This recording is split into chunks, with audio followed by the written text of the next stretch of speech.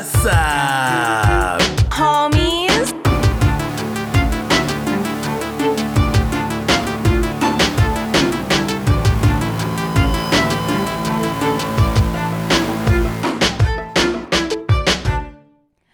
What's up, homies? I'm Erica. I'm Roshane J. And thank you guys so much for joining us today. I'm very excited, if you can't tell, because we are talking about Bly Manor episodes 4 through 6. Aw, yeah. Part 2, baby. Let's Part go. 2. I'm a little upset by how spot on some of our predictions were. I'm just gonna throw that out there. While watching these episodes, I got mad at how much of this shit we called in that first part 1. Why are we like big brained motherfuckers, dude? Like, our brains are ginormous because part 1 of this review, we called all this shit, but we did. We'll get to what we would write about, because we would write about a lot, and I was very, very happy, but also kind of sad. Yeah, mixed feelings for sure. Very mixed feelings. Some of the stuff that we were right about, as excited as I was, they made me really sad. So, like, yay. Yay for us, I guess. Woohoo. But yeah, I think that this batch, like episodes 1 through 3, really, like, they really pulled me into the story. But I think these 3 episodes, I was engrossed. I was totally in it. I think probably episode 5 was one of my favorites so far. But like these past 3, I feel like they've hit their stride in the season. I don't know if you felt that way. But I felt like the story really started to, like, we've learned a lot actually within these 3 episodes. So I'm really interested to see where it's going to go. I think like this whole mystery vibe that they've been going with in this iteration of the Haunting series, I think we really got a lot of that in these 3 episodes, and in a good way, in my opinion. I like what they're doing. Yeah, I love where they're going with everything, and I'm really happy that they didn't wait too long to give us answers on certain things, because, like, you know, in the first season you kind of had to wait until the last 2 episodes to learn a lot. But I mean, hopping right into it with episode 4, which is called The Way It Came, I mean, we finally get to hear Danny's backstory, and I was really happy that they were getting into that so early, because I was worried that we were going to have to wait like the whole season to find out kind of what her deal was and what she was running from. But no, they were like, all right, here it is. Which, it's like, I feel like going into the episode, I wasn't entirely sure, but I was getting there. Like, by the end of episode 3, I was like, if somebody forced me to guess what happened to Danny, I don't think I would have been too far off. Yeah, I wasn't too far off with the accident part of it, like how this person died. But I will say, I assumed, I don't know why, I assumed it was her brother, even in the beginning of the episode, because we see a young Danny and a young boy, and right away you know it's the guy because he has those big old round glasses on. Also, homies, I mean, you know by now, but fucking spoilers, so get ready. Yeah, spoilers, guys. Yeah, I was like, we didn't say that last episode, but I was like, I'm gonna assume that they're gonna hopefully find that out fairly soon. We got smart listeners. They know by now. If they're this deep in, they know. Yeah, hopefully you guys have you are watching it along with us, so that you already know what's going on. But yeah, so when it first comes on, you know it's going to be the guy because he has those big old round glasses on. But I thought at first that they were brother and sister. I can see that. I can totally see that. Yeah, because he says something about his mom, or he's like, my mom got me these or something. And I guess I just assumed that he was speaking as in like our mom. But no, they're just friends. And you can already kind of tell that he really likes her, because he like tells her that he wants her to stay over, and she's like, nah, I'm gonna go. And then we cut to later on, and they are engaged. And his name, a big leap. I know. I was like, all right, shoot. He was ready. He been knew from like childhood. He was like, I'm gonna marry you. But this was another part that kind of threw me off, because so they're at the engagement party, and he says something to her. He's like, we just have to do this once, and then we're not gonna have to worry about this for a while. And at this point in time, we've already established that Dani has feelings for women. So my first thought was that they both were gay and were kind of pretending to be in this relationship. Just because interesting. When he said I can see that. I can see that. Yeah. And so I was under that impression for like the first 20-ish minutes of the episode. I thought that they were kind of just like using each other as a way, to avoid talking to their families about it. But no, he really loves her. he really loves her. And which, in your defense though, like Dani, I feel like never seemed enthused about it. So like it kind of leads to that whole idea that you had too, that this was just kind of like a convenience, a redirect marriage. Yeah, because she seems very not into it. I mean, obviously she loves him, you can tell, because we see that they've been best friends their entire life, and then it's led to this relationship. But he's talking about her and making this huge speech about her, and she looks spooked. And then his mom is like in love with Dani, and she gives her her wedding dress, and you can see that Dani is definitely feeling divided. She's having a little internal battle. And this mom is coming on hella strong. Like, all right, granted, yes, she's known Dani for their entire lives, but I mean, like, lady, like, she's already having a big day. Can you not drop all this baggage on her on this day? Yeah, the mom was like, yeah, she was ready for Dani to be part of the family. I think if she could have married them that night, she would have. But yeah, so we're starting to get a little bit of backstory on them. And then in the present Bly Manor storyline, so at the end of the last episode, Owen's mother died. And so we catch up, and it's the day of the funeral. And Dani is having a really hard time. She does not want to go to the funeral. She's kind of panicking about it. And Jamie comes in and is like, yo, you don't have to go if you don't want to. So Dani's like, dope, I'm not going to go. So then Dani goes outside, and she finds Flora, and Flora is doing like grave rubbings. Flora's just always hanging out outside, being spooky. This girl needs constant vigilance on her, because she is just always in some place that is unseen on first glance. And it's like, girl, this place is haunted enough. Like, your ass don't need to be disappearing every 2 seconds.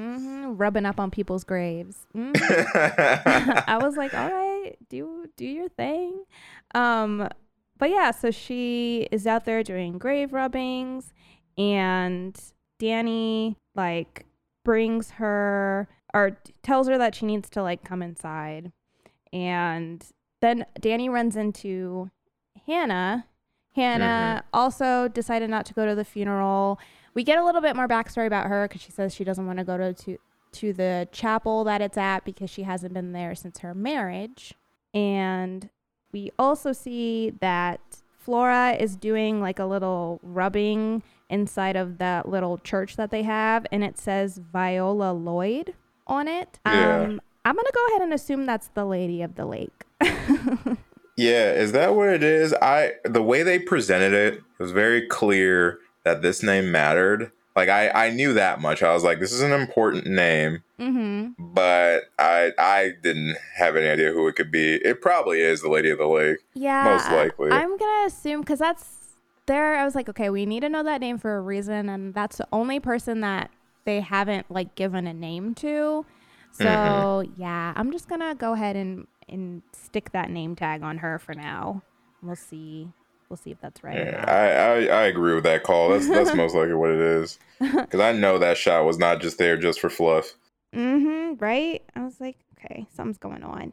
And then I think this is also the time where Danny like points out that Flora is always looking over her shoulder and like making eye contact. So then later on they're like all in the kitchen, and Hannah wants to make Owen's favorite food, and Danny is helping them make the food, and her and Jamie keep kind of like making eye contact, and Danny like goes over to the sink, and while she's washing potatoes, hands come around her waist. Ooh, that shit sent a chill up my spine, I'm gonna be real. Yeah, and so at this point in time you can kind of tell that her apparition that she's seeing is maybe getting stronger, because now she doesn't have to look in the mirror to see him. Like, he's just kind of there, like putting his arms around her, which has never happened before. Up to this point, he hasn't been able to like touch her. Yeah, it hasn't been this aggressive yet. Like, she's only seen him. I think at this point we've only seen him in reflections. Oh, no. At the end of episode 3, we do get that moment where he's just standing there. But outside of that, he hasn't touched her or anything. Yeah. So yeah, he does that, and she understandably freaks out. She leaves the kitchen, and then she sees Peter's creeping ass. He's like staring at her through the window. As she's walking through the hallway, she looks over and he's there. Peter has mastered the creep look. Like, that look that he gives through the window is the creepiest fucking thing, man. Because he always has this like smirk on his face. He's got every fucking evil look within those eyes and that little fucking grin, man. Yeah, he's just staring at her. So she like goes and grabs something to hit him with, and she like throws the door open, but Owen is standing there and Peter is gone. So then I like this. So we find out that Owen's mother had dementia, and that was why he was taking care of her. And a little bit later on, they are all around like the dinner table having dinner together, and Flora gives this like kind of really like poetic speech about how dead doesn't mean gone, and that like you can be sad when people have died, but they're still with you, and even though it feels like you're dying too, you're alive. And I was like, all right, Flora. Like, it was just a really nice speech. And everybody's kind of like looking at her like, wow. Yeah, that was like really profound. Like, it was a beautiful little speech there. Yeah, it was. She was spitting some bars. But so you have... She was at the poetry slam throwing it down. She had her little spoken word moment, and everyone was like, yes, Flora. But then Miles starts tripping. It's like this beautiful moment that is immediately ruined because everybody's drinking, and Miles is like, I would like something to drink. Like, I would like some alcohol. And so then all of the adults start joking about how like their parents used to give them watered down alcohol, and they're all like laughing. And Miles is like freaks out and yells and like slams his hands down on the table, and he's like, no, I want a drink. Like, I want to drink right now.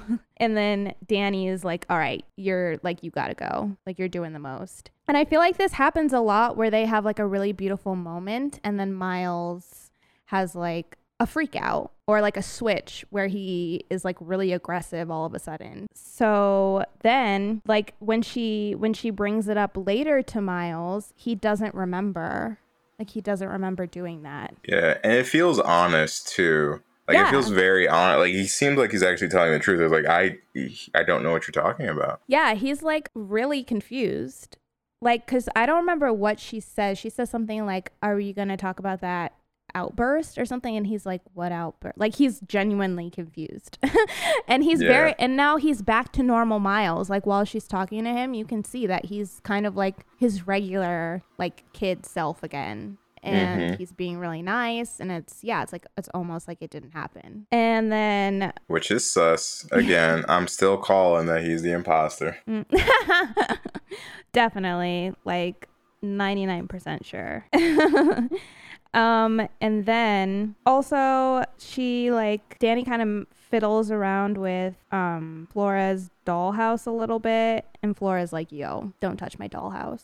Like, she's like, don't mess around with my dollhouse. Like, put things. I love when Flora just throws it down, like, because she's always so sweet and cuddly, like 90% of the time. But when she gets serious, like, it hits you like a dagger. You she means business. Yeah. But she's also pretty grown for her age. Like, we see it more as the episodes keep going, and we'll probably talk about it more. But like, for a kid, she is very well spoken and very aware of kind of her situation and where she's at. Like, she is a smart young girl. She is. Yeah. And she's very articulate. Like, when she talks, she says things that are like way beyond her age. It could just be because she's British. Like, maybe that's just how all British kids are. They're just extra smart. Maybe we're just dumb. And so we're like, I never would have said that when I was a kid, but we didn't learn these words until we were like 22. So that's true. Maybe it's just like the British thing. But I feel like Miles even doesn't talk as grown up as Flora does sometimes. Or as, that's true. I guess, like, poetic as she does. Yeah, she's very eloquent. Like, when she speaks, she's classy. She's very classy. So all of the adults, so Jamie, Owen, Hannah, and Danny, all decide that they're gonna go out and, like, sit around this bonfire. And throughout this episode, we're still getting flashbacks of what was happening with Danny and Edmund. Basically, we're just seeing more and more of her being like, bro, I really don't want to do this. Like, we see her getting fitted for her wedding dress, and she seems very uncomfortable, and she kind of seems like she's into the girl that's doing the fitting. And who wouldn't be? That girl was gorgeous. She was a beautiful human being. She was beautiful, and it was very, like, sensual, the way that she was, like, touching her, and she was, like, complimenting Danny. She gave her the light skin smile. Like, she looked Danny straight in the eyes and just gave her that little smirk. You know which one I'm talking about. Oh yeah, I know which one you're talking about. And I was like, I mean, I get it. I get it, Danny. But yeah, so then we go out to the bonfire. Everybody kind of does a toast for those that they have lost. So Hannah does one for Rebecca, and then Jamie does one for the Wingraves, and Owen does one for his mom. Owen gives, like, a great monologue about his mother and, you know, dealing with her having dementia and the funeral and everything. But Danny opts to skip. She doesn't want to do one. And so now we finally get what had happened. And what had happened was that her and Edmund were at a dinner, and she's kind of she's like, you know, I don't want such a big wedding. I don't want to do, like, I just feel like there's so much pressure. There's a lot going on. And he's like, oh yeah, that's fine. I thought you were going to say that you didn't want to get married. And she's like, ooh, now that you mention it, I kind of don't. But yeah, so she breaks off the wedding, and Edmund is very upset, obviously. And so they get into an argument. They're, like, sitting inside of the car, and they get into an argument. And he's kind of trying to leave the car, and she's trying to get him to stay. But he eventually breaks away from her, throws his door open, steps out of the car. And then you just hear, like, this car approaching. And then he turns around to look, and as a car is coming towards him, it, like, illuminates his glasses, and it rocks him. He's gone. It like just is yeeted across the damn street. Which I will say, right over him. Part 1, I was like, it kind of looked like headlights. Those were my exact words. I'm telling y'all, listeners, we were on it. We were on it with our prediction. Mm-hmm. But see, I will say what I thought was going to happen. I thought he was going to be driving his car and get into an accident. Yeah. I thought maybe he got into like a head-on collision with another car. I wasn't expecting him to like get ran over by a car, like point blank, period. It was so fast. And yeah, he's basically done. I mean, Danny does call.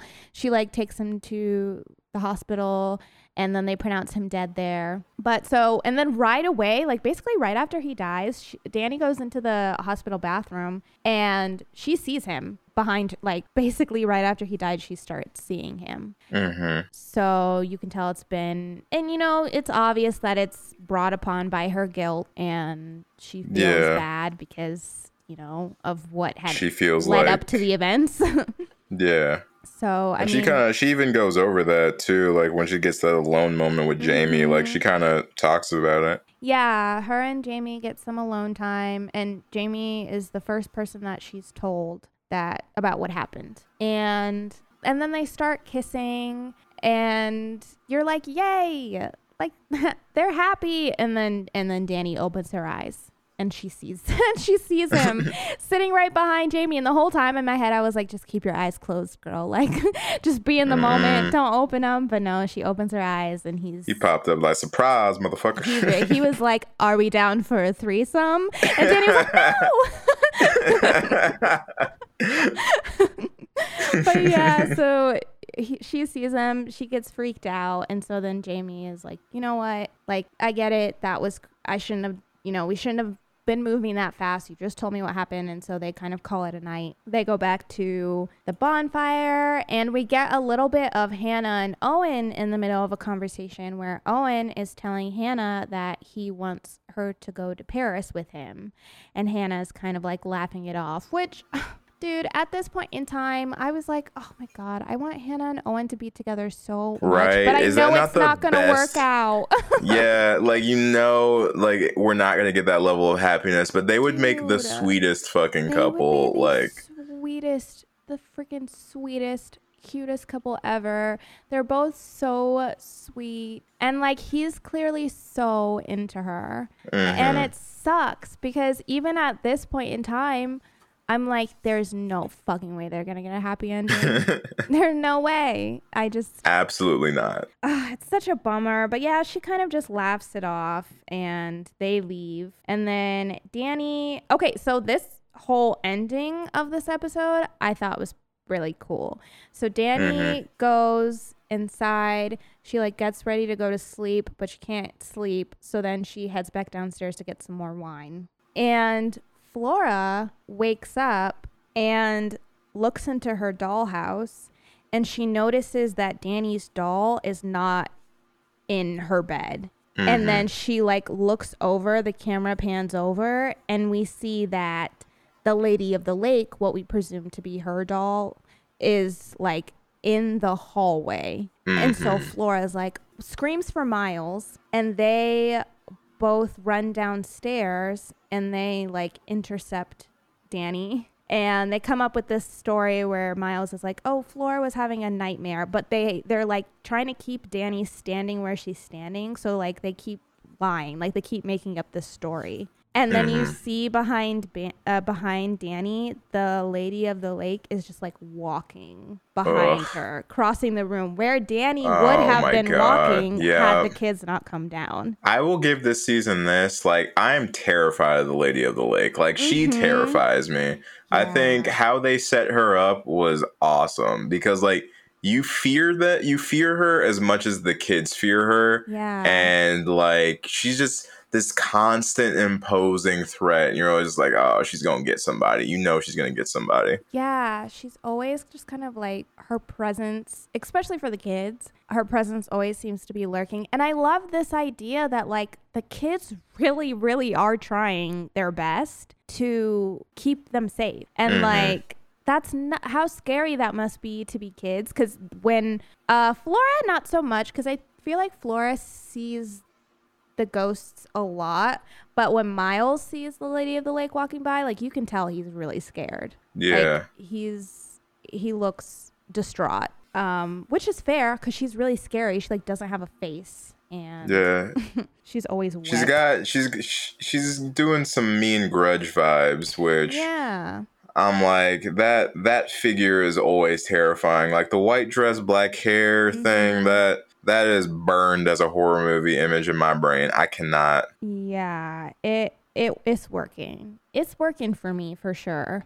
But yeah, so they managed to distract Danny long enough that the lady like walks out of the house, and Miles closes the door behind her, and then Danny takes them both back up to bed. And then the episode ends with Danny going outside, and she takes Edmund's glasses and she throws them into the fire, and then she looks up and Edmund is just standing there, and he's like, what are you doing? Like he's just standing there staring at her. And then it kind of just ends with her sitting there drinking, like talking to him. Yeah. So, which is interesting. Like I have some feelings about this episode, but I'm curious how you felt about the episode. You want me to go first, or you want to go first? I want you to go first. Oh, okay.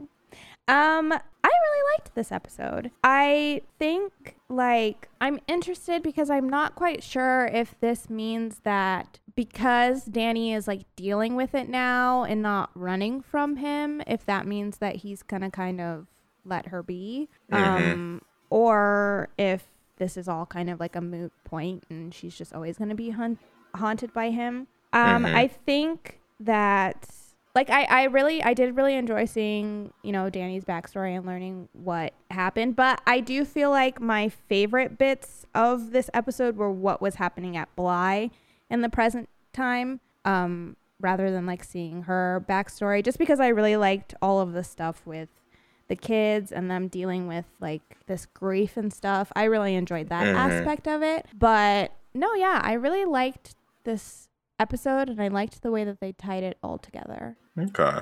What about you? Yeah, I think you kind of touched on like a bit of my feelings about this episode. It's like for me, I enjoyed the episodes, but this was a weaker episode for me. And the only reason being is like I did feel like, although I like Danny's backstory, I feel like within the confines of this episode, it didn't feel like it had that much weight.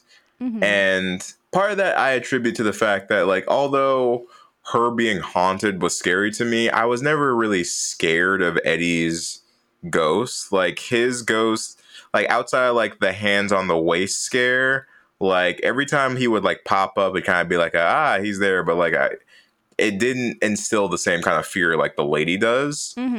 And I'm glad that she ultimately ends up kind of conquering this fear of him and like moving on, but it felt almost anticlimactic in a way.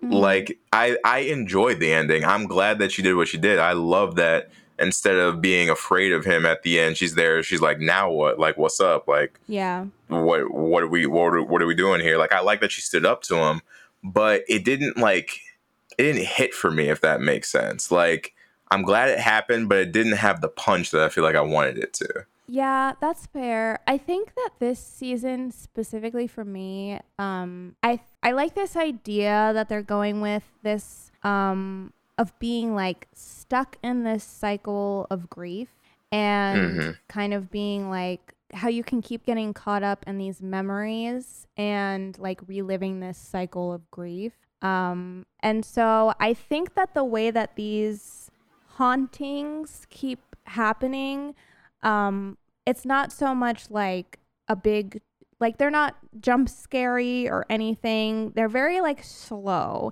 and they sit for a very long time. And I'm interested in seeing how that all ties together. But I think for the theme, at least that I feel like they've been going with, that him just kind of being there works for me, only because everybody seems to be haunted by this thing that's just kind of like always there. Like it doesn't like go away and then reappear. It's just like kind of always around. And so him just kind of chilling and her being like, all right, what are we doing? Like what's going on with this? And there not really being a resolution. I like that, but I am interested in seeing like what now? What does that mean? Yeah, like what happens with Edmund now? Because we don't get that in these next 2 episodes. We don't have any. And I think that's one of the things too is these next 2 episodes. Even though Bly isn't Hill House, it still kind of follows this formula of like there's usually a topic person per episode, and I think the next 2 episodes, when they go to the topic of their characters, it feels like a lot of the story weight and the interest that I have for the show is based on the character that's getting the spotlight. And it was just interesting to me that like I felt like the big compelling parts of episode 4, a lot of them weren't dealing directly with Dani and her backstory. And so I think it felt off to me because like I'm so used to focusing on just one character and what they're going through during an episode when it's like their episode. But it felt like the auxiliary stuff to what was happening to her was a little bit more exciting for me. But yeah, I still don't think it was like a wash of an episode. Like I still think it was like a good episode. It's just like it didn't like have me go like, oh shit, like some of these other episodes did. Right. Speaking of oh shit, let's get into episode 5. Yes, sir. This episode is called The Altar of the Dead. I think so far this is my favorite episode. I think agreed. I think so too. I was an emotional wreck by the time that this episode ended. And I still am an emotional wreck, but we're going to talk about it. So we finally get into Hannah, who I've been dying to figure out this whole time. Yeah, right. I will say I thought she was a ghost. Yes, you did. Yes, you did. And a ring-a-ding-ding, folks. We have a winner. But this is one of those ones where, like, I was so upset that I was right. You know? Like, yeah. It didn't seem like it would be so sad to me when I mentioned it before. And I was like, I bet she's a ghost. Like, it didn't seem like that would be upsetting. But the way that it unraveled, like, it really did something to my soul. I feel that I should have been expecting this tragic because it's Hill House, or I mean, you know, it's this series, but I wasn't ready. Yeah. So this episode is a little bit. I think it'll be easier going through this episode and just talking about more of the like things that we learned in this episode rather than trying to go chronologically, because the way that this episode is set up, basically Hannah keeps reliving these moments that have happened to her. And so we are like, every time she walks through a door, she's in a different time. It's a different day. There's a different situation going on, and she's confused. And so we like bounce around a lot. So I think I'm just going to go over like the important things that we learned in this episode and important things that happened. Yeah, it's probably the easiest. So, and first of all, I thought it was kind of interesting how, so Owen's mother had dementia, and like that's, you know, a big thing that they talked about. So when this first started happening and she kept getting confused and like forgetting where she was and forgetting what was going on, at first I was like, does she have dementia? That's what I thought too. I was going down that route. I thought that she was just suffering from dementia or starting to get it. Yeah, but I think that maybe they're just making a parallel between what it feels death like, and dementia, like maybe? well, what it feels like to lose, because Owen talks a lot about how his mom basically like lost herself, like she wasn't the person that she was when, you know, that he knew growing up, and he's been taking care of her, but she wasn't really her. She was like a smaller version of herself. And so I wonder if that's kind of how it feels to be a ghost, is it's like you're never really the version that you were before. You're just always kind of reliving these moments, and they're all scattered inside of your mind. And you never really know, because we've never really seen the point of view of like what it feels like to be a ghost, right? Yeah. And it seems like it's really, really fucking unfortunate, because like it seems like Hannah has no control over what moments she relives, where she's at, what she's doing. It's just kind of things that keep happening to her. And the really director too. The director too has talked about like how he loves to play around with the idea of like time and like how time works, and just that like it's not a linear thing like a lot of us think it is. Yeah, and so like the episode starts off again with Owen asking Hannah to come to Paris with him, and then from there we do a flashback and we find out that Hannah is the one that initially interviewed Owen and hired him to work at Bly. And we also finally get to meet the Wingraves for the first time, and they seem lovely. They seem like a very nice couple. Specifically the wife, she seems very sweet, and she's like very kind to Hannah. And so we find out that Hannah's husband cheated on her because she used to live off of the property. She used to live in the village, but then her husband cheated on her, and that's kind of how she ended up living at Bly. Is basically Mrs. Wingrave was like, you can stay here like forever if you want. So that's how she comes to live there. And then we keep having these moments from the beginning, because we see a flashback where the Wingraves come home and Henry is there. It seems like he used to come and visit them all the time. And Peter is there. And you can tell from the jump that Hannah and Peter just do not vibe. Like she does not like him. Yeah. Like she has no time for his bullshit.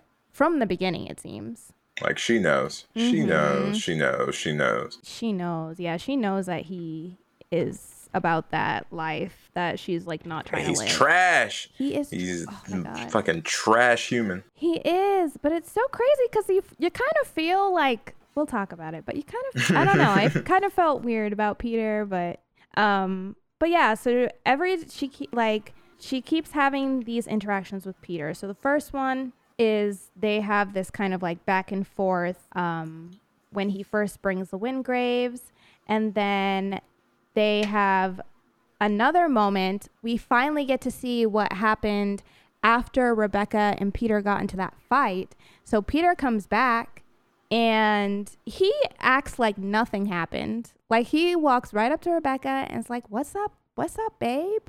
And she's like, yo, like you disappeared. You yelled at me. You made me feel bad. And now you're back. And he's like, that wasn't me. Like, I just love you so much. And Hannah overhears like all of this. And yeah, so that's basically how Peter like gets back into Rebecca's good graces, by not doing shit. Yeah, baby, take me back. Okay. Oh my God. I know. It's and so Hannah sees that and she's like, and she talks to Rebecca and she tells Rebecca, she's like, I'm scared. Like Peter scares me. Like you should not be with him. You should break up with him. And Rebecca kind of blows her off. Which hit different too, because she was even like, yeah, he scares me too. And then like she gives like this other reasoning for it, like it excites her and shit. I'm like, but you're scared of him, yo. Like yeah, she's like, it scares me how exciting he is and how he makes me feel like I can do anything. I'm like, but like, you use... Girl, have you heard of a red flag? Like the fuck? I'm like, but I'm confused. Yeah, she's like on a whole another level of scared with Peter, and Hannah's like, okay, I mean, I guess. And so Hannah keeps seeing these cracks everywhere she goes. It's like the same crack pattern, but she keeps seeing it in different walls. And there's a moment where she's in the church and she like opens the door to leave, and it's completely like there's like a stone wall in front of the exit. She can't leave.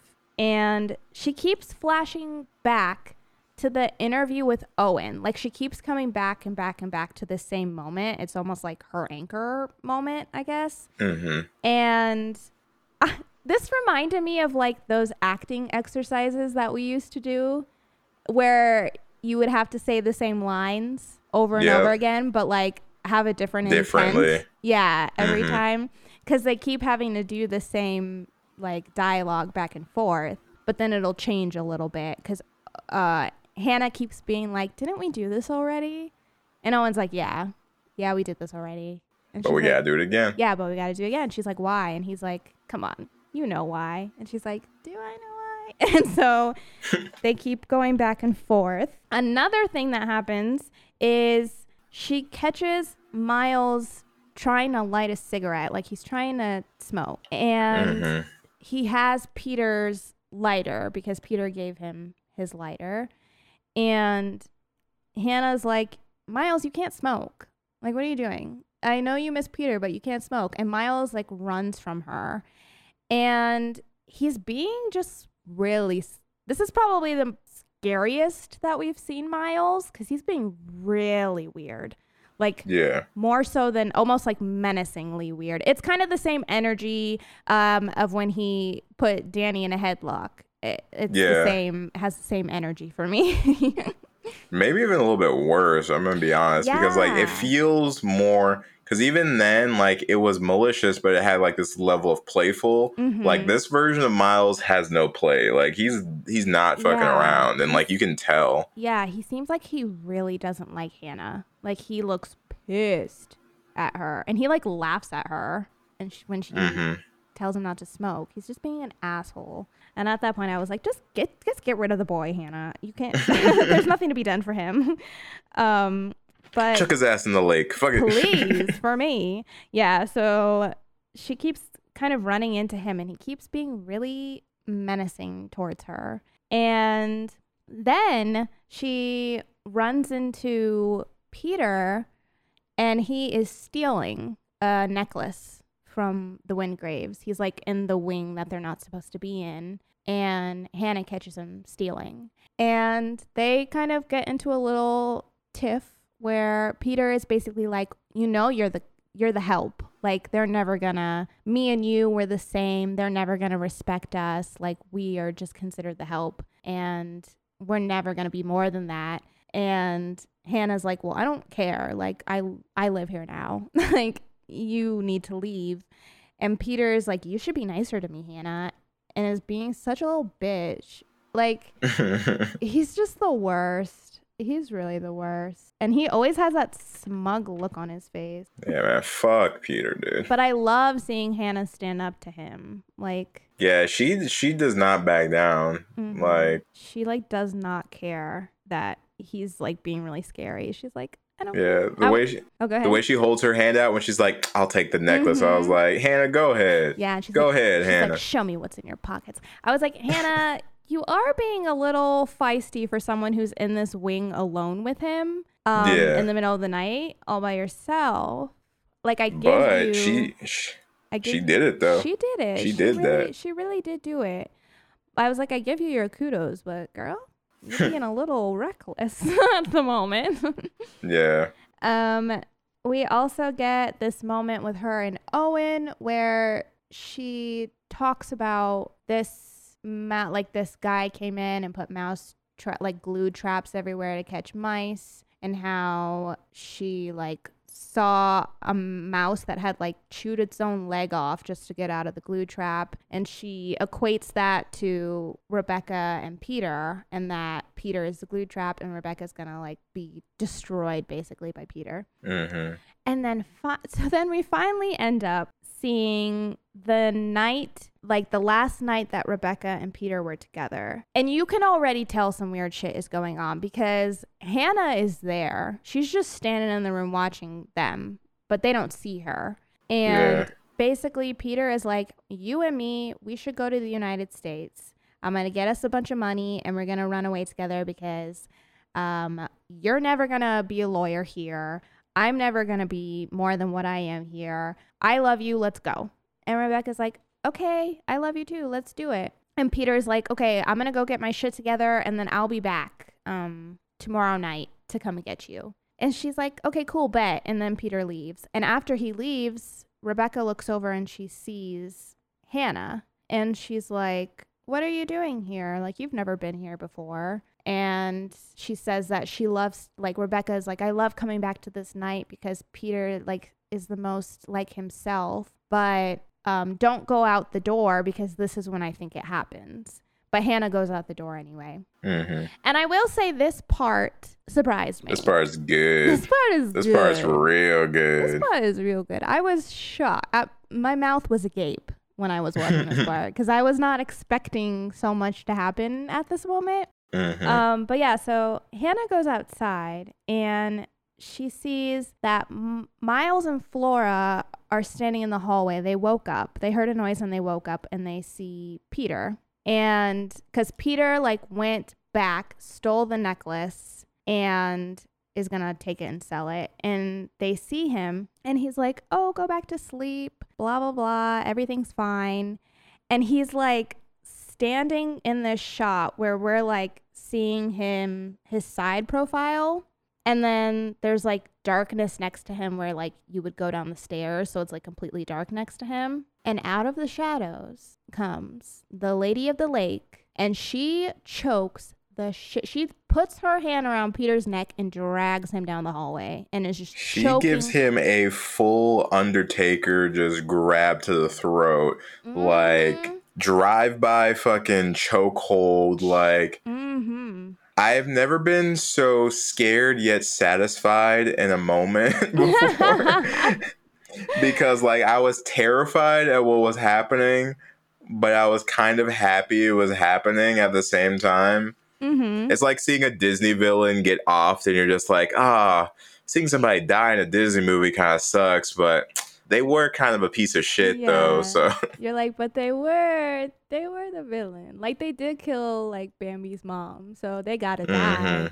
But it's crazy. Yeah, he gets dragged all the way down the hallway. She's choking him the whole time. The kids are screaming, and she takes him around the corner, and then you hear him stop resisting, like he stops fighting back because he's suffocated. And but then he just walks back around the corner, and he's like, what are you guys still doing up, as if none of that just happened? And they're just like, they're like, and I'll admit I was a little confused in that moment. Like, what the fuck?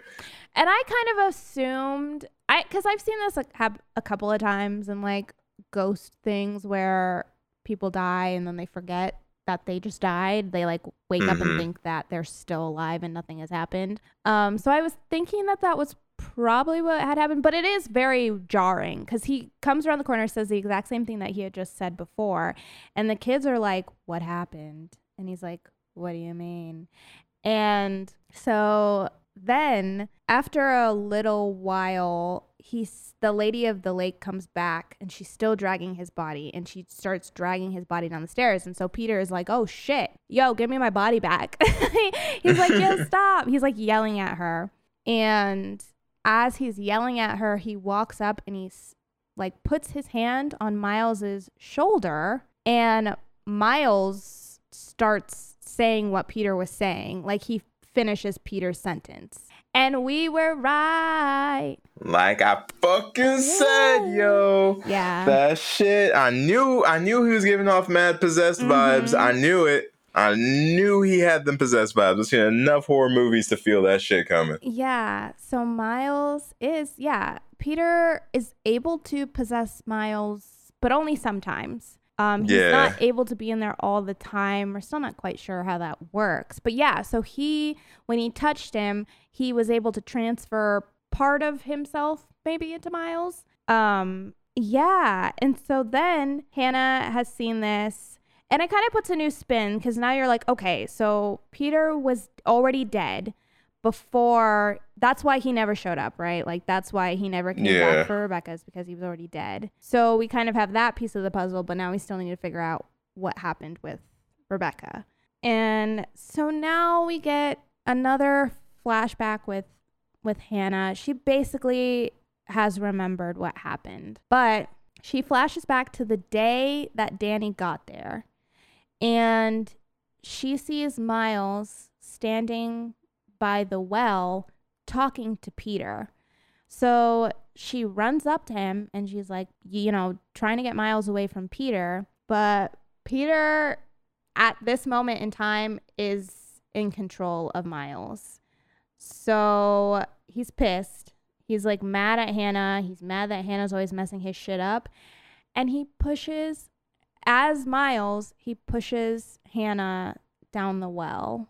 And so she falls down the well and she dies. And that's the crack that she keeps seeing, because there's a crack in the bottom of the well. And that's why she keeps seeing it everywhere. Poor Hannah. It's so sad. The worst part, too, is that's not even the most tragic part of this goddamn episode. No, it gets sadder still. Somehow they make the episode get sadder. And I'm like, So you're like, oh, fuck. And you're like, dang it. And so, but of course, she's a ghost now. So then it goes back up and she's standing at the top of the well looking down at herself. Which we did get this scene when Danny got there, which is like a fucking great callback, because that is where we met her initially, was right after that moment. Right there, zoning out. So Miles like wakes up now, and now he's really Miles, so he doesn't remember what just happened. And he's like, Hannah, are you okay? Like, what's going on? And Hannah's like, obviously in shock. And so now this is the moment where Flora and Danny walk up. So she literally died right before Danny got there. And so now we find out that all of those times when like Hannah seems like she's miles away, it's because this is what's happening. She's like jumping around to different times and she's just zoning out and living different memories again and stuff like that. Bebopping around to different time periods and stuff. But so now we get to the part that shattered my heart to a million pieces. We go back to the bonfire, and once again, Owen is saying like, the future's never promised. We need to go now. Let's go to Paris while we still can. And this time Hannah is like, yes, Owen, I'll go to Paris with you. And she's like smiling and she's all happy, but they can't hear her saying yes. Like it continues on, the way that it already happened, because this moment has already passed. And so they leave her there and she runs after them, but she can't leave the property. She can only go so far. And so she loses them in the fog. And she stands there and she keeps having to repeat to herself, like, I'm Hannah Gross. The year is 1987. Miles is 10. Flora is 8. Because it seems like that's the only way that she can keep herself grounded in the present time. Is she keeps having to remind herself, like, this is what's happening. This is the year. This is who I am. Because otherwise she'll just get stuck, in these different time lapses and just be lost. And that's like the only thing that keeps her present in the moment. So tragic. I was so upset. I had to turn the show off. I had to put on the Great British Baking Show to make myself happy again. It's so sad. Like outside of the writing alone, like her performance is just so good, and like you really feel for her, and just the array of emotions you watch this woman go throughout the course of this episode is it's hard. It is a lot mentally to kind of deal with. And I do think that they might have, honestly, like you were saying before, been kind of making, or they were alluding to what dementia probably feels like and like the similarities that are there, because like I feel like a lot of things were kind of parallels to what people probably experience while they're dealing with that. Yeah. Like, I don't think it was a coincidence that the disease that they gave Owen's mother was dementia. Like, I don't think it was. I think that was very specific because Hannah does have to continue to remind herself what's going on, what year it is, who she is, in order to not lose herself within these memories. Basically, because that's basically what they are. She's just reliving all of these moments and these memories. Yeah. And oh God, it was just like seeing her be like, yes, Owen, I'll go to Paris with you. And just knowing that that's after never she knows that she's died. Yeah. Oh my God. That is the fucking worst. Just rip my heart out. Why don't you? Oh, and also too, I thought that this was something that was interesting. Is earlier on in one of the episodes, one of like the first 3 of them, Miles mentions to Hannah, he's like, I had a nightmare. I had a really bad dream that I hurt you. And Hannah's like, yeah, I forgot about that. She's like, no, like you would never do that. But it's because he's just remembering that moment. It just, he thinks that it's a dream. And that's another thing that they do a lot in this show is the whole like, I just had this strangest dream. Yeah, but it's real. There's one thing that it's more of a question, and although I love this episode, it's something that I hope they explain or at least explore is I still, this many episodes in, don't quite understand the rules of the ghosts.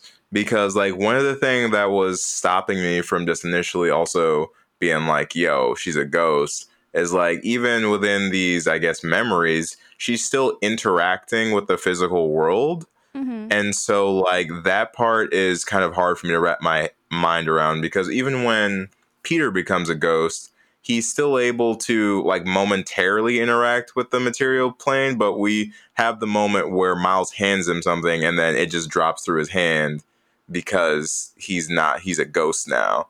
So like they kind of go back and forth on that, and I'm not exactly sure what the established ghost rules are yet. Mm-hmm. And I'm kind of hoping that by the end of the series that there's like a definitive, like, these are the things that the ghosts can actually do.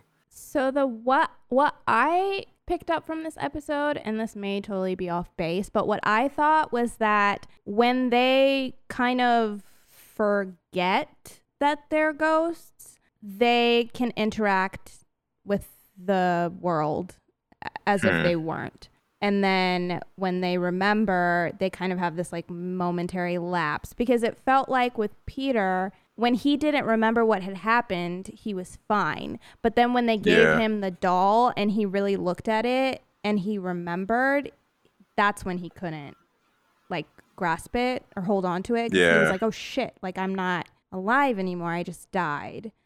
And it seems like for Hannah, she has moments where she remembers, but for the most part it seems like she doesn't, like, because she just had to go through this whole journey to remember like, oh shit, I'm dead.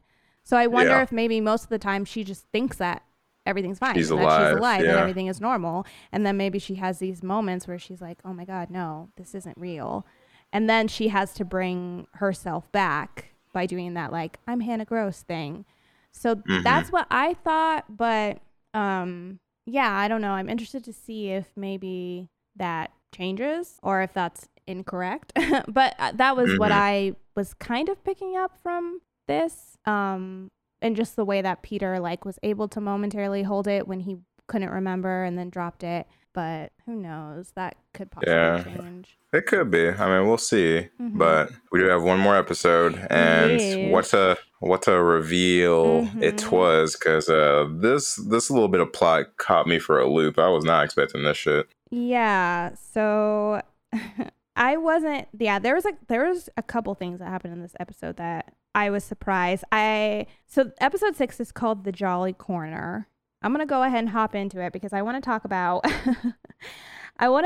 something where I don't really know how I felt. I don't know. I don't really know if it was necessary. So right away, so this episode is mostly about Henry Windgrave, who is their uncle. Like, it's mostly about him, and then I guess it's shared between like him and Flora, I would say. But so on Henry's side of the episode, we see that he's still getting mail for his brother. Like, he's still receiving mail to his office, which is weird because his brother has been dead for a while. And we keep seeing this person in the shadows. And you're like, and at first I was like, oh shit, he's haunted by his brother. But then we finally like see the face, and no, he's haunted by himself. It's Henry. It looks just like Henry, but just like a more sinister version of Henry. And at first, the first thing I thought was like, oh, okay, he's maybe harboring like he's haunted by himself, so he must have done something that's like still bothering him. And immediately I was like, wait a minute, did he sleep with Mrs. Wingrave? Like in my head, I was really? like, You caught that just from the beginning? yes, because what? Because I couldn't think of I don't know why that popped in my head. And this might be why I kind of was like, I don't know if I like that this was the thing, just because I feel like it's slightly overdone, which doesn't mean like, oh my God, another affair story. Like, yeah, obviously that happens, in life and stuff, but I don't know. I was just kind of hoping it was gonna be something else, but I guess I just thought of that because the first thing that popped into my head was like, what could he have done that was really haunting him? Yeah, that was like really bad. And the way that he looked at the letter, it's like a letter to his brother, and it just seemed, the whole thing just seemed kind of weird. And so I was like, what's something that he could have done that's like horrible? And I was like, oh, maybe he had an affair with the wife. But I was like, I don't know. I hope it's not that. But it was that. Yeah, I don't know I don't remember what I initially thought, but like, I knew that his haunting revolved around the death of his brother. And like, that would be something that was the big factor for him in his haunting. But like, I couldn't until like, because it's still at like halfway through the episode that you get enough context clues and then that you literally see it, that he's having an affair with Mrs. Wingrave, and it's like, oh, okay, makes sense now. But for me, like, I wasn't able to piece it together at the beginning. I just thought that he was somehow involved in the death of his brother, and that was what was haunting him. That was all I was really able to pick up from the start. Well, but also too, because right after that happens, they have that flashback, and we get this flashback to the night that she was giving birth to Flora. And the brother is like, oh my God, she's so early. Like, this is crazy. She's so early. And when they both go into the room, the wife looks over at Henry, and just the fact that she looked over at him and made eye contact with him, I was like, did y'all sleep together? Maybe I just wasn't receptive during that period because I didn't even catch that, truth be told. Yeah, because the husband comes in, he runs up to her and like grabs her hand, and she looks over at him, but then she looks over at Henry, and like just the look that they gave each other, and it was weird because I was like, okay. In my head, I was like, okay, maybe she's just looking over him like, hey, can you leave the room? I'm about to give birth. Yeah, I think that's what I thought too. I was like, she's like, this is between me and my husband. Can you bounce? Like, you're not involved. But the look that he gave back to her made me be like, okay, either they have had an affair or he is in love with her and like it's unrequited. Like, I just thought, I was like, okay, so he has some kind of feelings towards her. But see, you were just far more aware during this episode than I was. And truth be told, I did like binge this right after the Hannah episode, so I could have just been tuckered out watching this one, and I'm not catching all these context clues. But I was very much surprised by the reveal that they were together. Yeah. So a lot of the flashbacks that we get throughout this episode are courtesy of Flora. So Flora, in the very beginning of the episode, she wakes up and she is like laying outside. She wakes up. She seems confused. We then cut over to Danny bringing coffee to Jamie, and they're still on like weird terms. And you can tell that Danny is kind of trying to apologize for like what happened. And they end up making up, and Danny is like, we should have a date at the pub one of these nights. And I was like, no, bitch, go now. I was like, just go right now. Go have your date now, because that date's never going to happen if you don't just go do it tonight. Yeah, you get one day for this. I was like, oh, Lord, they're never going to get to the pub. So, yeah, they make up. But then Danny sees that Flora is like walking outside, still in her pajamas, when she thought that the kids were still asleep. So they run over to her, and Flora is confused. And then we see, like, it cuts to Flora's perspective of her, like, looking up at Danny and Jamie. And then we see that Rebecca is now standing next to them. And Rebecca reaches out and, like, E.T. touches Flora's forehead, and Flora faints. Like, it knocks her out. This is when we get the pass out motif. I couldn't remember what episode it was happening in. Yeah. So this is the one where we get the pass out. And so then Flora wakes up in her bed, and she looks around because she hears a noise. She looks over, and there's a little boy standing in the corner of her room. She goes over and, like, spins him around, and he doesn't have a face. And so she screams and runs away, and she runs to her mom. So at this point, we're like, okay, this is in the past. And this is, so she gets to her mom's room, and Uncle Henry is in there popping on his shirt. And then I was like, okay, yeah, they're for sure smashing. Yeah, that's when I knew. But, like, it was this deep into the episode before I was like, oh, they fucking. Yeah, so they're smashing. Flora's kind of like, huh? But doesn't worry too much about it. And so then they go back to Flora's room, and they kind of have a conversation with her.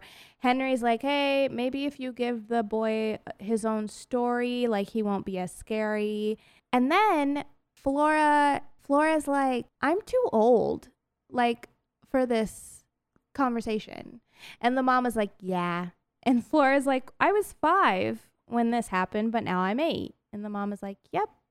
So then Flora figures out that she calls it being tucked away in a memory, which basically just means that she passes out and she, like, goes back and relives these memories. But we find out when she wakes up, like, when this happens, it makes her really, like, tired and exhausted, and she basically has to sleep for, like, the rest of the day. And it seems like it kind of makes her forget moments in time. She, like, forgets that she's done things or that she's been walking around and stuff. Like, it just makes her forget because she's, like, totally caught up in this memory. Reliving it, I guess. I guess we're meant to assume that she's, like, actually in the memory, kind of like Hannah. Yeah. I have a bit of a theory. Hit me. But I'll save it for a little bit. Okay, so we also find out, so we pop back over to Henry dealing with his, my TV caption kept calling it his alter ego every time it talked. So Henry is talking to his alter ego, and we find out that Henry is the one who has been calling the house and not saying anything. So he is the prank caller. And also, Danny keeps calling him because she's worried about Flora, and he never answers. He always has his assistant deal with it. Yeah. So then we have another moment where, like, we go back to Flora's room because Danny's really worried about her. She goes and checks on Flora. She has a little conversation with Hannah, and Hannah basically says, like, you know, the day that the Wingraves died, like, Henry kind of died too. Like, he has never been the same.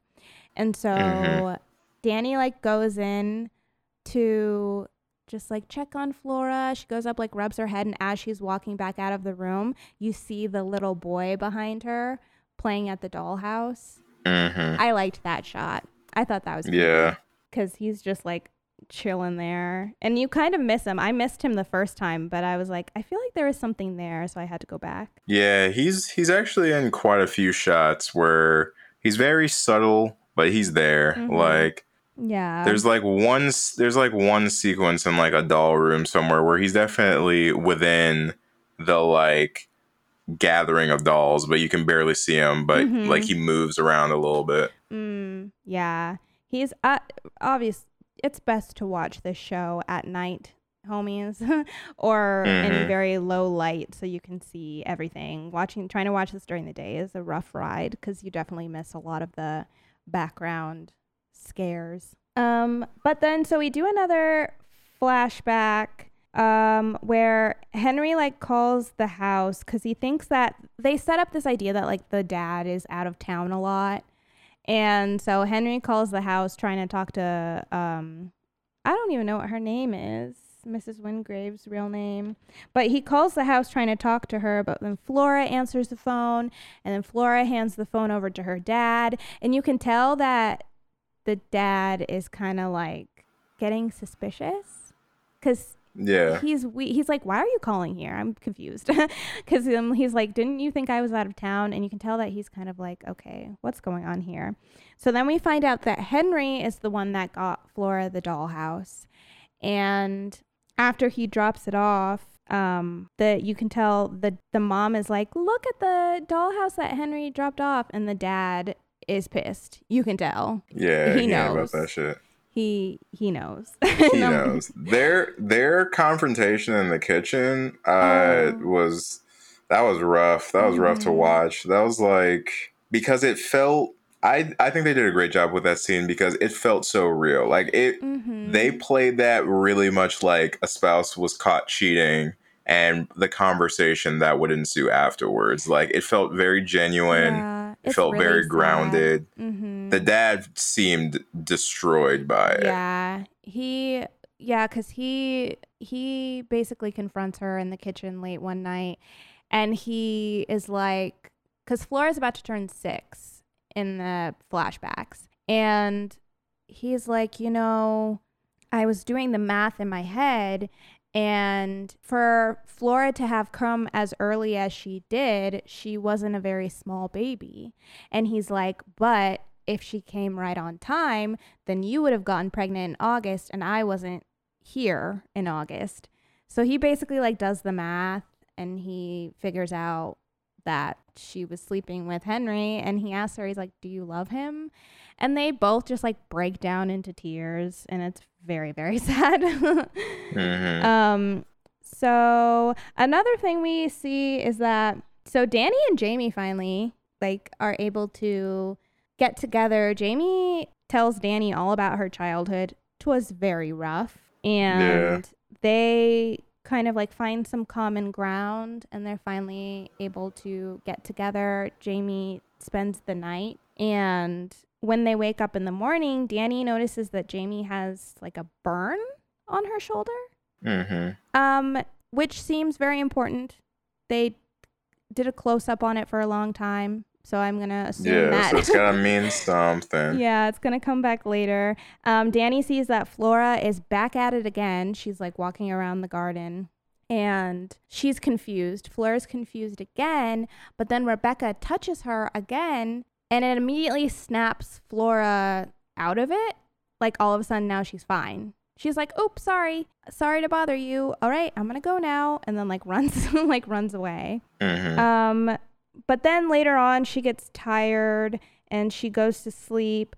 We see in another flashback that the dad basically like banished Henry and kicked him out of the, or was like, don't ever come to my house. You're dead to my family.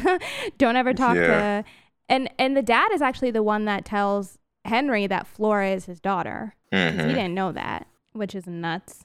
Because I thought that he knew up to that point. So I was like, oh, dang. Yeah. It's been 6 years and he didn't know. Yeah, no idea. Which I'm glad that, because I mean, Mr. Wingrave definitely got the short end of the stick in terms of like plot events. So I'm glad that he got to have this moment of, yo, fuck you, dude. Like, because he, like, I mean, we don't know much about him, but all we've really seen of him is him just getting fucked over. Like, he really is. He was just kind of doing his thing, and like his brother and his wife ended up having this affair, and then like his whole world came crashing down. Though, like back in the kitchen scene, though, I did like that he was broken, but he was empathetic because he's like, I mean, I guess it makes sense. Like, I'm not around a lot, and like you get lonely, and like I get it. Yeah, he was like, you must get lonely. It's just you and Miles. It was just you and Miles. Like, this big house by yourself. Yeah, because you can tell that he wants to make it work. Like, that's the thing. Is he wants them to continue to be together. Like, he doesn't want to split his family up. Yeah, that was his big thing during the confrontation too. Is like, the biggest thing you need to take away from this is that's my fucking daughter, not yours. Like, I don't care if it's biologically your daughter. Like, I'm going to be the dad to this daughter. And then, and he says that shit with authority too, which I appreciated. Yeah, and he's like taking a bunch of shit out of the office, and he decides that, so him and his wife, they're going to go to India and like basically relive their honeymoon. So the reason that they're going on this trip is because of the affair. And that is also the trip that they have the accident on. So, you know, Henry also feels this guilt now because they wouldn't have gone on that trip probably if they hadn't he was definitely the catalyst. Yeah, and so we finally get to see, like, we go back to Henry and his alter ego. We see the moment that, like, Mrs. Wingrave went to visit him before they left, and she basically is like, yo, this is goodbye. I'm gonna try. Like, I want my family to work, so, like, this is it for us. And Henry's like, I love you, but she's like, well, you know, what are you gonna do, you know? Like, sorry, bro. Yeah. So his alter ego makes him relive that moment, and also makes him relive the moment that he got the phone call. And so we also find out that the reason that he calls the house so much is because he's hoping that Flora is going to answer the phone, because he doesn't talk to them anymore. It's like the only time that he can really hear her voice. But so he calls, and they pick up the phone the first time that he calls, but then he calls later on that same night, and the phone is disconnected. And he thinks it's really weird. He has a really bad feeling, so he's decided, he's like, I'm going to Bly. Like, something's I gotta not see right. what's up. Yeah, something's not right here. Which is probably... And he's not wrong. Yeah, I was like, which is probably a good call, because back at Bly, there's some shady shit going on. So, also, did this whole thing with the dolls freak you out? Yeah, I hated that. Yeah, I hated that. I mean, you would. already knew I hated that shit, but like, there were so many doll motifs in this episode. I was just cringe mode the entire time. Yeah, because Flora follows the little boy upstairs into the attic, and there's a bunch of like dolls in the attic, and he tries to like blend in with the dolls, but then she sees him, and she pulls a doll's face off and then puts it on his face. She's like, here's your new face. It's so goddamn creepy. Yeah. I hated it. It is pretty creepy. But so she wakes up and she's pissed because she's like, I can't keep going and being lost in my memories. So she like summons Miss Jessel, and she tells her like, I don't want you to do this to me anymore. Like, why do you keep like making me go back? And Flora's like, I don't want to be weird anymore. Like, I don't want to be strange. Yo, let me be a normal kid. Fuck. Yeah, and she's like, I don't want Miles to be strange anymore. And Rebecca's like, what's wrong with Miles? And then Flora's like, there's nothing wrong with Miles when he's Miles. And Rebecca seems like confused. So I don't think she knows that Peter is doing what he's doing. Yeah, it seems like she's unaware. So I'm like, girl, fight back. I hope that she does something about it. We'll see. But so Danny walks in and sees Rebecca sitting there talking to Flora. And so she gets Flora and like tries to take her out of the room. And once she gets out of the room, she spins around and she sees that Peter is standing at the end of the hallway. So while she's like distracted by Peter, Rebecca comes up and puts her hand on Flora's shoulder. And then Flora runs up into the attic. Danny chases after Flora, and when she gets up there, Flora's like, I'm sorry. And then Miles comes out of nowhere and thwacks Danny over the head with like a candlestick or something. I don't know what it was.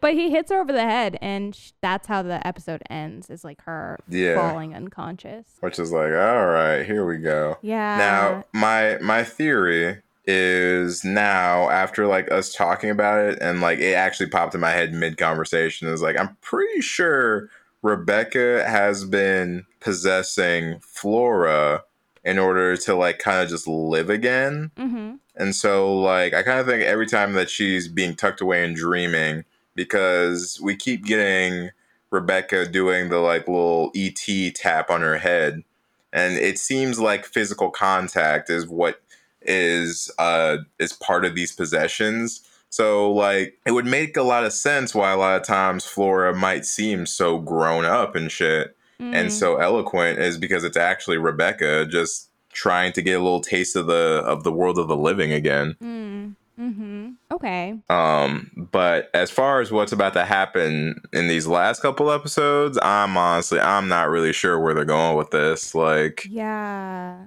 me neither. The attack kind of caught me off guard. Like when they were in the attic, I kind of felt like that was about to happen, but I have no idea why. Like I don't know what Peter's end game here is. I don't know what he's trying to do. Yeah. I'm just like, I'm not really sure. I don't know. Yeah, I don't know what he's trying to do either. I mean, I'm assuming that he's just wanting to take over Miles, but people just keep getting in the way. Like Hannah was in the way. He got rid of her. So I'm wondering now if because Danny has seen them and she's like seen too much, if they're just trying to get rid of her. Maybe. I don't know. I just want Hannah to be happy. Right?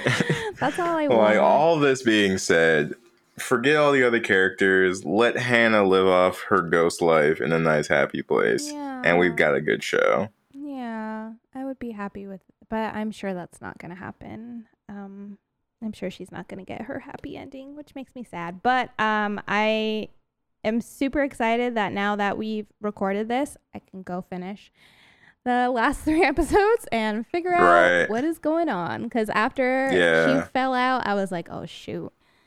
Now I got to know what's going on now. Yeah, this one I have less predictions other than the Rebecca call. Like, I'm just really not sure how they're going to end this. Yeah, me neither. I'm still in belief that the narrator is Flora.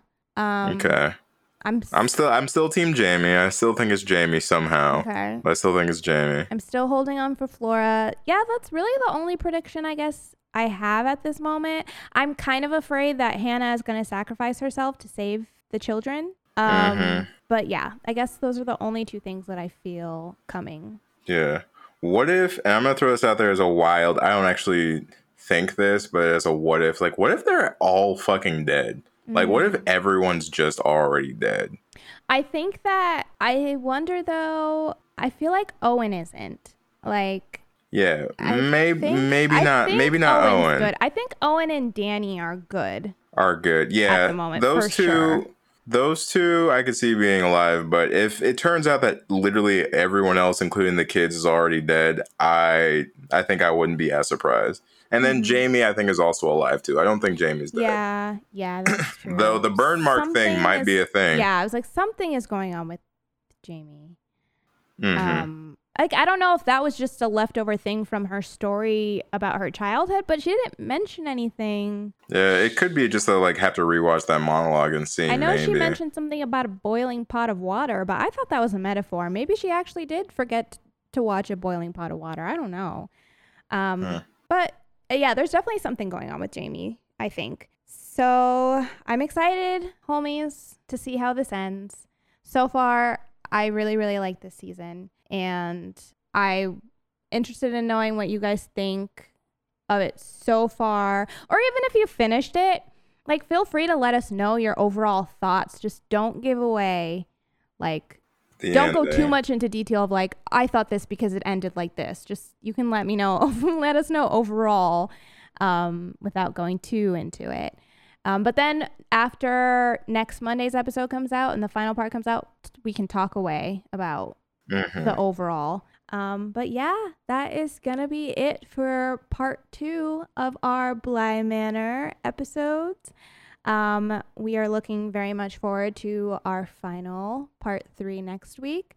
Leave us comments about it. Go ahead and message us on our social media at Homies of Horror, or send us an email. We are homiesofhorror@gmail.com. Please go rate and review us on podcast apps. It very much helps, and we always appreciate it. And be sure to follow us wherever you listen to your podcast so you are the first notified when our episodes drop every Monday. But yeah, that is it for us, homies. And we will be checking you out next time. Yeah, we'll catch you later, homies. Bye.